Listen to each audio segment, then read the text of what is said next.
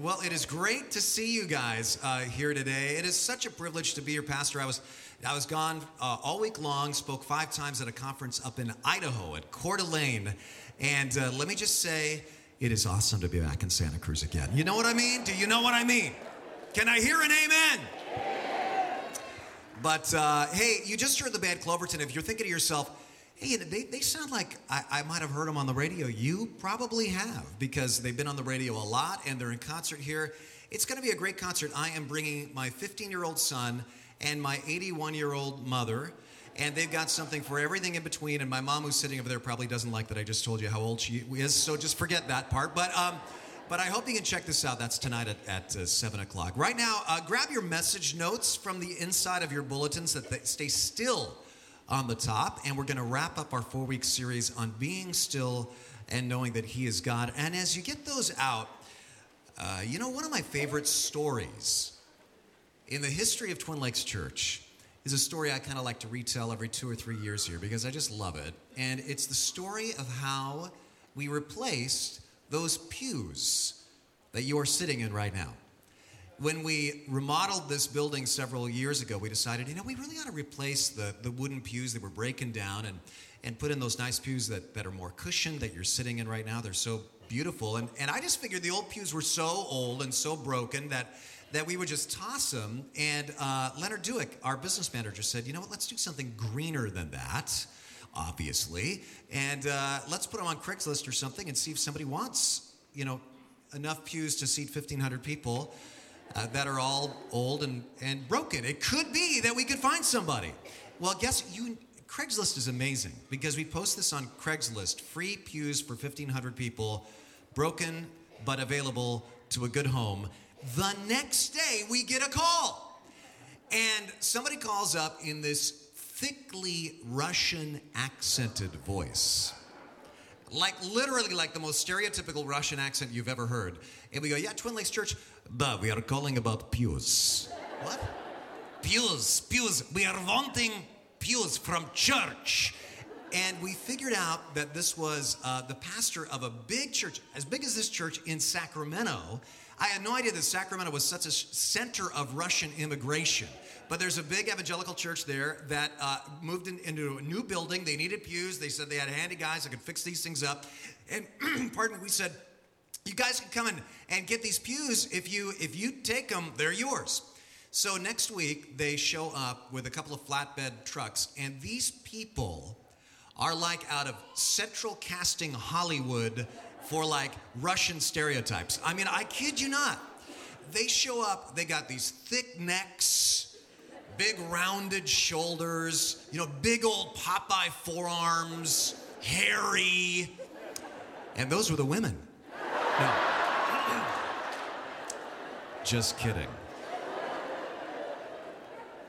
They were all guys. But they had these great accents. I don't know where they were from. I see Connie down here who just got back from the Ukraine. Just escaped what was going on in Kiev. Isn't it great to have Connie Fortunato back? But you hear these kind of accents over there. We've heard them watching the Olympics from Russia, and some Russians have kind of a light, sort of a European accent, and some speak very, very thickly, like this kind of a cartoon character. And that was all these guys that were coming to get the pews. And so I was spending every moment I could in this room kind of pretending to help them, but really it was so I could listen to them talk.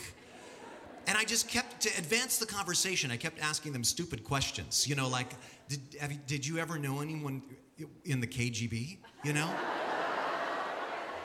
No, we are not all being KGB. You are a stupid man, Say that again, because it was so awesome to hear. It got to the point I couldn't think of anything to talk about anymore, so I actually would write things down on pieces of paper and just write down these words, and I would say, could you just read this? Could you read this? We must get that moose, Natasha. What is this? Say it again, True story. So I'm hanging around with these guys, and they're getting the pews, and slowly it dawns on me, they're never going to be able to finish this during the day. It's going to be a 2-day job because there's a big building. And so I said, do you guys have a hotel or something to stay in or a motel? Can we put you up overnight? They said, no, we are not needing no hotel. When we are getting tired, we are putting pews together in shape of, how you say, casket? Casket? Da, casket. In shape of casket. And we are sleeping in pews. Sleeping in pews. And I thought to myself, I see that every weekend. And then out loud, I said, well, but you know what? It's warm here in Santa Cruz during the day, but it can get really cold at night. So I can go home and get you blankets so you can stay warm overnight. And they said, no, we are not needing no blankets. When we are getting cold in middle of night, to get warm, we are getting up and working to get warm. And then they started dancing. Work on the Volga. No, they didn't really dance. That part's not true. But the whole rest of the story's true. And as I leave that day from talking to them, it suddenly strikes me as I'm walking out those doors, the conversation I just heard is like a metaphor for what the spiritual life can become for many Christians. Where the pews that used to be life-giving turn into caskets. And your faith grows dead. And when you feel your heart growing cold, the only solution that you know is to just get up and work harder. But that's not exactly the biblical answer. And we really need to talk about this today. I know because I've been there. And I know because some of you have told me you're there right now. Where you feel like your prayers are just bouncing off the ceiling. Like, I used to have fun praying. Where you come and worship and you remember, I used to just worship God with joy and tears streaming down my face. And now I worship and there's just no feeling anymore. I'm numb. We need to talk about this because the Bible talks about it. We're in this series called Still, and we're going to wrap this up by talking about finding God when I'm dry. This whole series has been about being still and knowing that He is God. It's been about biblical meditation, but sometimes you don't feel like meditating. Sometimes you feel like the author of Psalm 42 and 43, which originally was probably one psalm together, two halves of the same psalm. And he wrote nearly 3,000 years ago these words that sound as current as today. As the deer pants for streams of water, so my soul pants for you, my God. My soul thirsts for God, for the living God. When can I go and meet with God? My tears have been my food day and night, while people say to me all day long, where is your God? And then in various verses, he goes on to say, these things I remember as I pour out my soul. How I used to go to the house of God with shouts of joy and praise among the festive throng. But now my soul is downcast within me. Deep calls to deep in the roar of your waterfalls. All your waves and breakers have swept over me. I say to God, my rock, why have you forgotten me? Spiritual drought. It feels like physical drought in many ways, a lot like the physical drought that we're in right now. Check these pictures out. This is Pinecrest Lake right now. All the floating docks have turned into sidewalks. Boats are aground in dusty lakes all over the state. This boat resurfaced after years submerged. And I don't know about you, but my morning routine has now become an obsession. Every morning, I get out of bed, make a cup of coffee, then the first thing I do after that is check the internet weather forecast. No rain. Not today, not tomorrow, not the day after that. Chance of rain, 0%. Chance of rain, 0%. Chance of rain, 0%. Maybe now they're saying Wednesday or Thursday. February is like the new June. I mean, I love all the sunshine, believe me, but even I'm starting to get worried. And you feel this mounting sense of anxiety, like, what if it never rains again? And I hope that we are all praying. But that sense of anxiety over a dryness that's totally out of your control is a great picture of the feeling that is going on spiritually in Psalm 42 and 43. Because, listen, drought is part of life in California, right?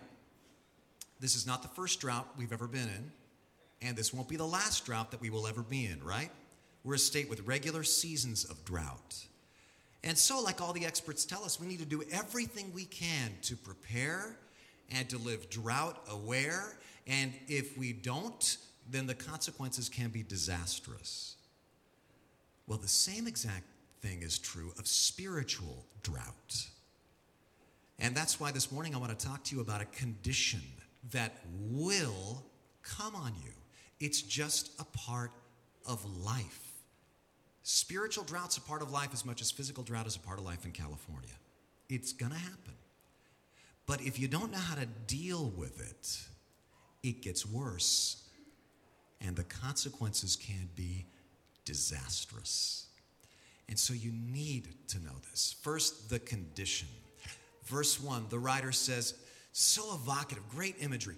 As the deer pants for streams of water, so my soul pants for you, my God.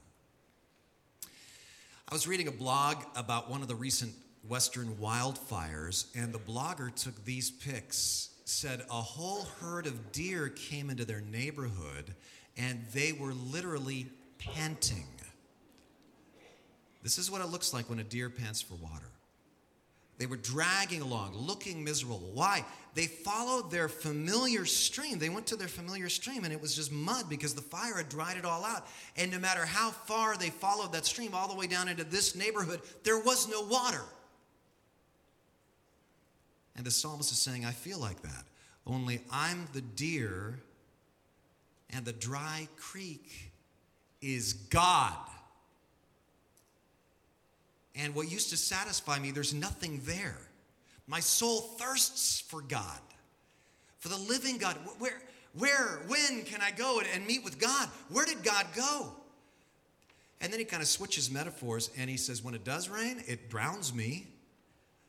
Lord, all your waves and breakers have swept over me. And it's interesting because this is typical of drought years too, isn't it?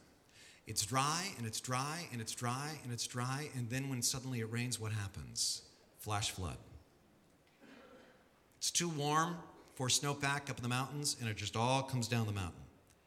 And you get inundated, and weird things happen. Somebody sent me an article in the Sitka, Alaska Gazette with these pictures. Headline, went fishing, caught deer.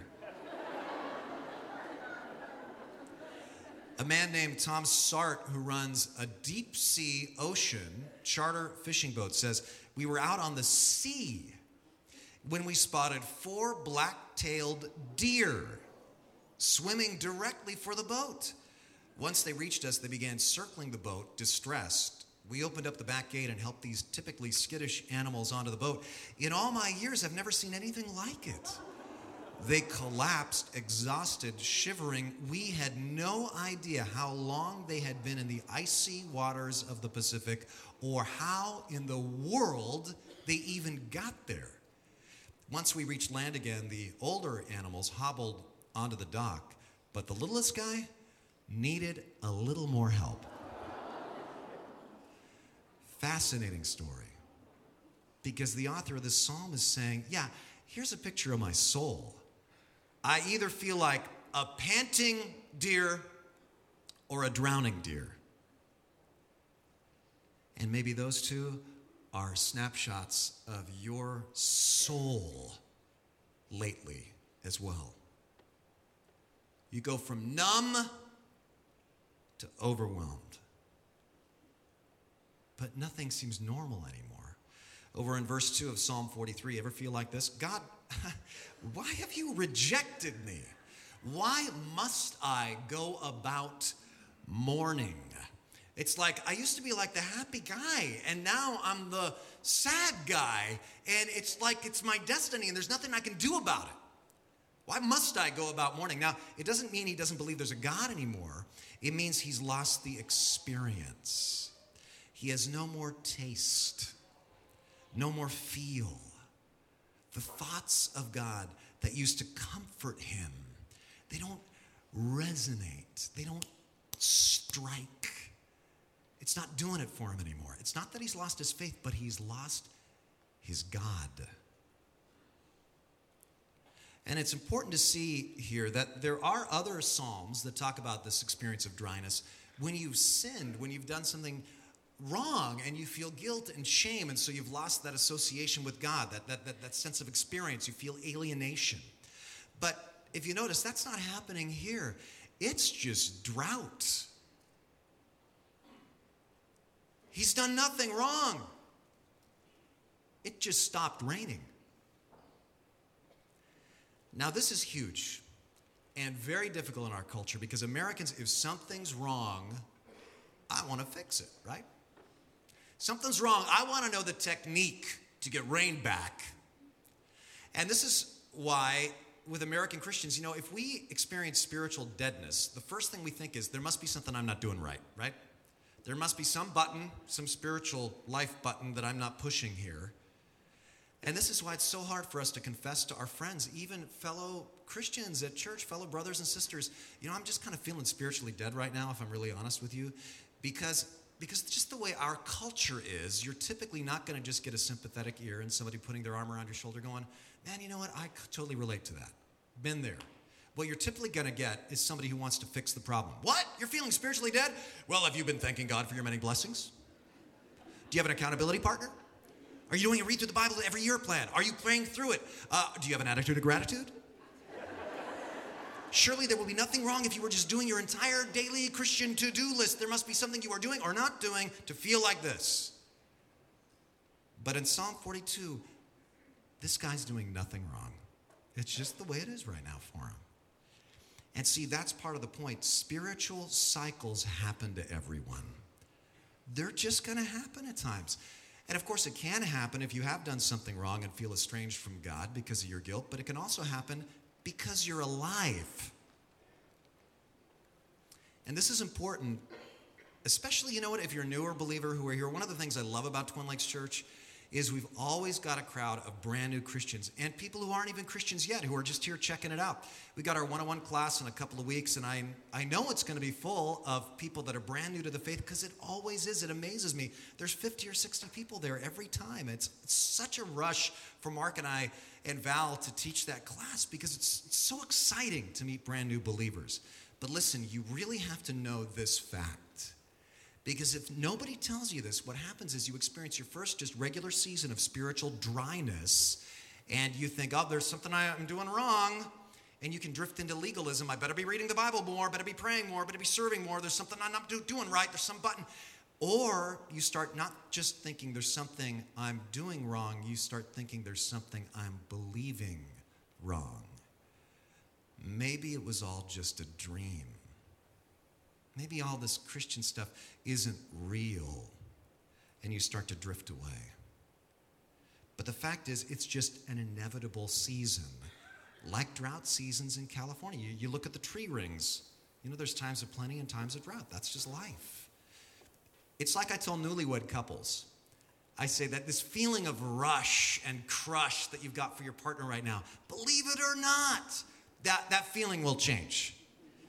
And that's so important. I would say, how many of you would say amen, but that might be difficult on some marriages here. So your wife's going to go, what?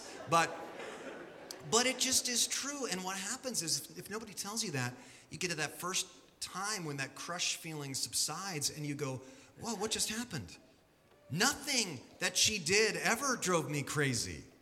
And now everything she does drives me crazy. You're just going to go through. I tell you what, right now I'm in a cycle with my wife where I'm just entranced by her. Truly, I'm just in one of those crush cycles again. I just look at her and I go, this is the most spiritual and beautiful and self-sacrificing human like ever. And Lori wrote this into my sermon after she read the rough draft. No, just kidding, she didn't. But I am on one of those highs right now. But listen, I know that those feelings will vary, right? That's just life. Those feelings vary in any relationship, including a relationship with God. Spiritual dry cycles happen to everybody, but if I don't take care of myself, it can get worse, right? It's like a cold that turns into pneumonia. There's no cure for the common cold. Everybody gets colds. But if you don't take care of a cold, it can turn into something much worse. It can sometimes turn into pneumonia and kill you.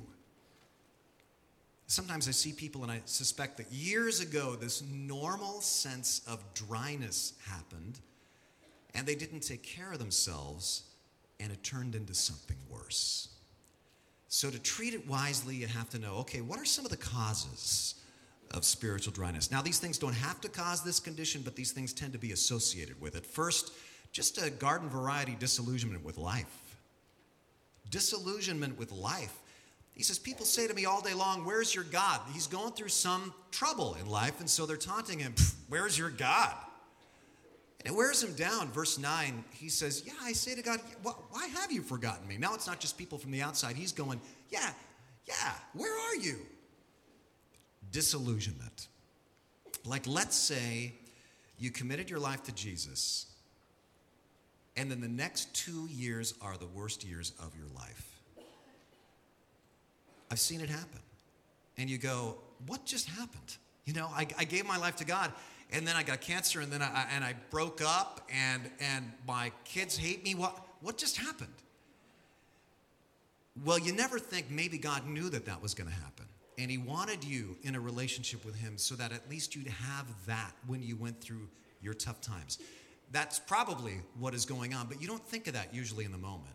What you usually think is, wow, I gave my life to Christ, and now my life is falling apart, and you're disillusioned. And then the second cause is a drift from community, which can often follow.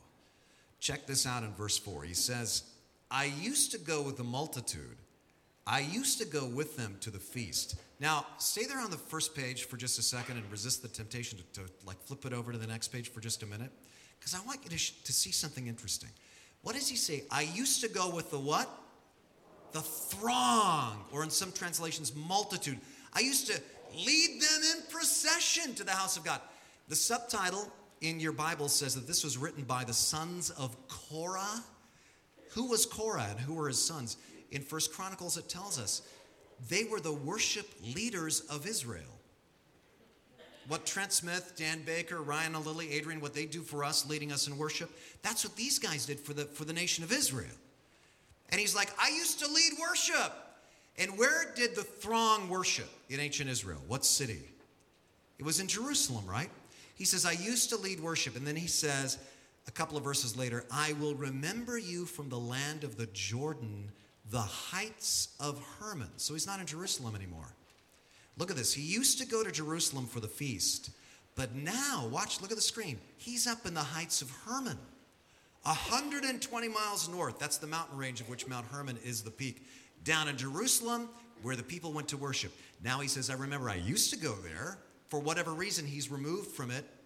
He's up in the Mount Hermon mountain range. He says, I will remember the festival of God. What's the festival? He's probably talking about the Passover festival when the people of God came together by the millions and remembered the great things God had done in the past. And it was motivating and it was inspiring. And Americans tend to underestimate the value of communal worship experiences. Year after year, poll after poll, it's between 80 to 90% of Americans who say, I can be a good religious person without going to church or synagogue or mosque or whatever. I don't need that. And it's true, you can worship God by yourself, but Like we say around here, you can worship God in a forest, but a tree's not going to visit you in the hospital. There's a lot you can get out of the community that you're just not going to get in individual worship. You need both individual times of worship and corporate times. And he's stopping. And some of you, this is your first time back. I'm so glad you guys are back. But you've spent a lot of time up there on Mount Hermon alone. It's great to have you back with the multitude here in Jerusalem. And then the third cause is a decline physically. Verse 3. My tears have been my food day and night. Did you catch that?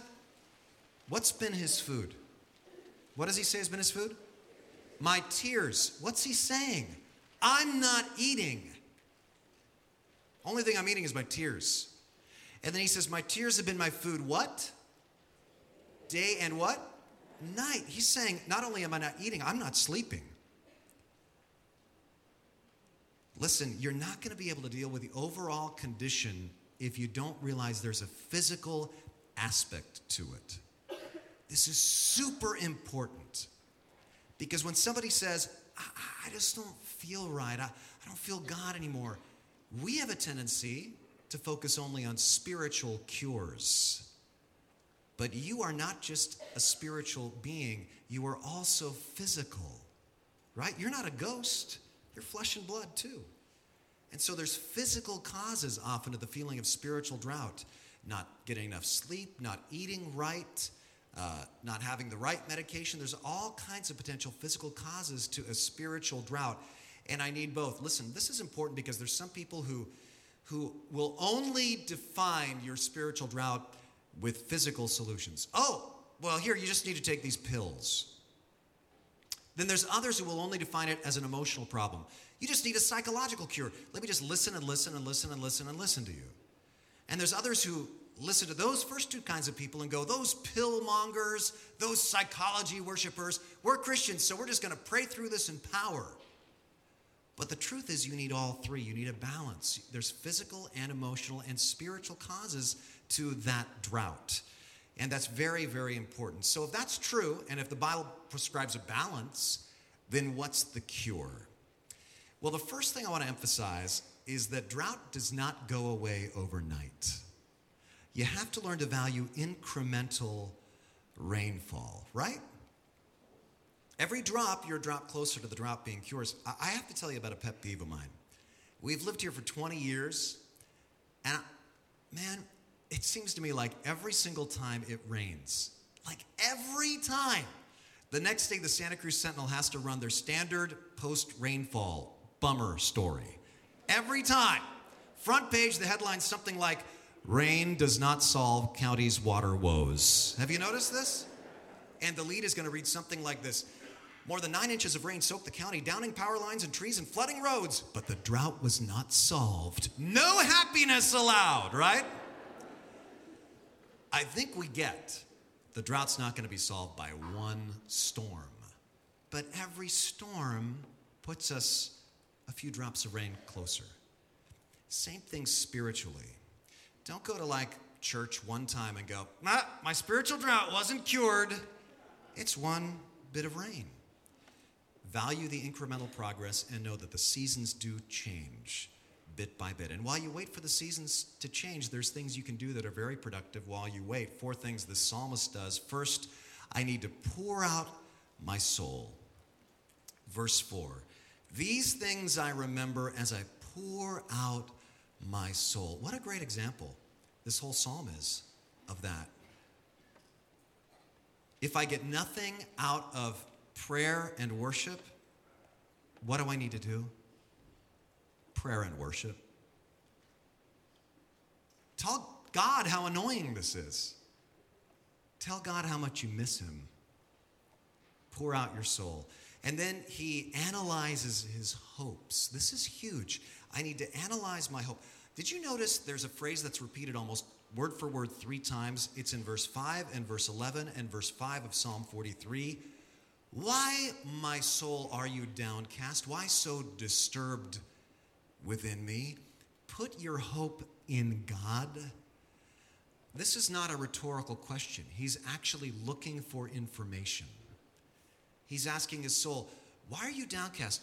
Put your hope in God. He's realizing he's so cast down. Listen, because he is putting his hope in some things that are not God. Speaking personally, I can put my hope in things like achievement. Achievement's a rush. I can put my hope in other people's praise. I can put my hope in accomplishment. I can put my hope in my own feelings. And all those things are false hopes. Where is your hope? Really. See, spiritual dryness does not necessarily indicate sin, but it might indicate false hopes. So I analyze my hope, and then I need to remember the grace of God. Verse 6, therefore I will remember, he's very deliberately thinking about something, what? By day the Lord commands his steadfast love, and at night his song is with me. Check this out. The word translated steadfast love is a Hebrew word that means covenant faithfulness, unmerited favor, unconditional love. Remember, God does not love you more if you feel him more.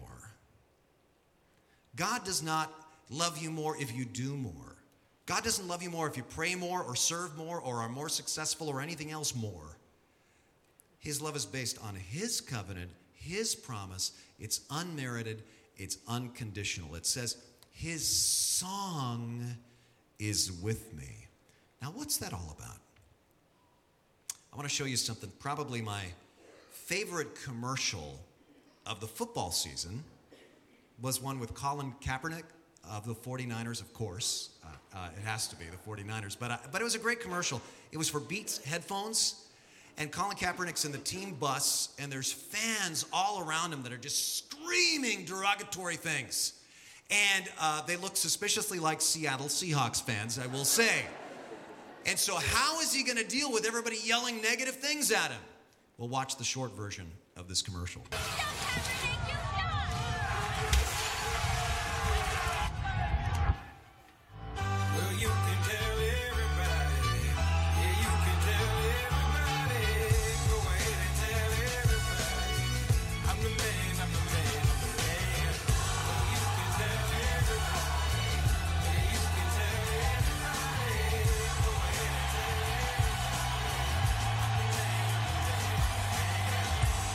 Man, I love that commercial because that has a real spiritual analogy to it, doesn't it? The world is all around you too, not just Colin Kaepernick. And it's shouting all kinds of negative, anxiety-producing things. It's all hopeless. All your efforts have been for naught. God is not real.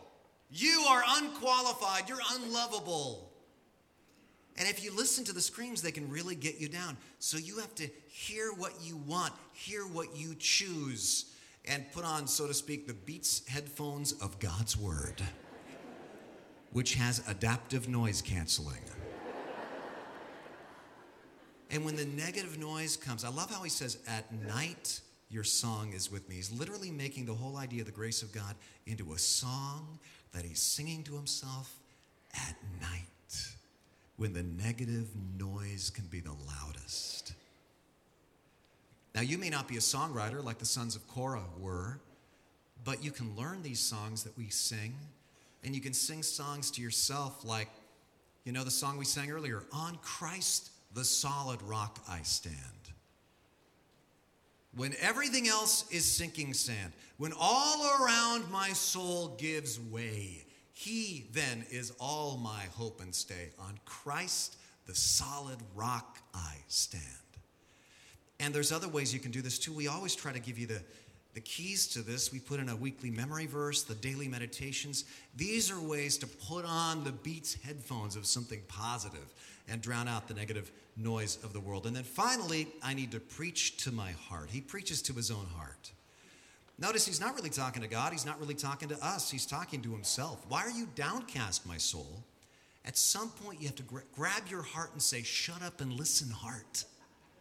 Once you've poured out your soul, you've remembered God's grace, you know, You've really remembered all of these things. You've analyzed your false hopes, and then you preach the gospel to your own soul. That's the biggest thing I can do to help myself when I'm dry, is preach the gospel to myself.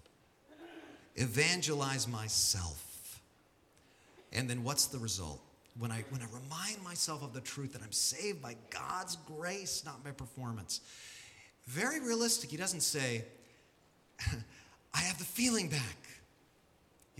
I have hope. Put your hope in God. I do praise him. He says, no, put your hope in God, for I will yet praise him. Like, I'm not there yet, but I have hope that I will once again feel like praising him as I remember this, even though the feelings aren't there right now. Now, that's great news, but this is better news. You've got a resource that he didn't have. The biggest problem in times of dryness is you think, I think God's given up on me. God has abandoned me. And the psalmist says, no, he hasn't. But here's how you can know. You read this psalm, and then you listen to the one who really said, I thirst.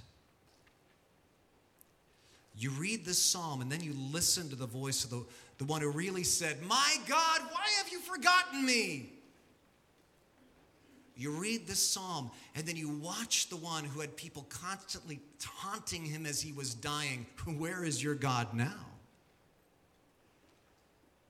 Don't you see? Everything that the psalmist went through, these universal human emotions, Jesus Christ went through to the nth degree on the cross.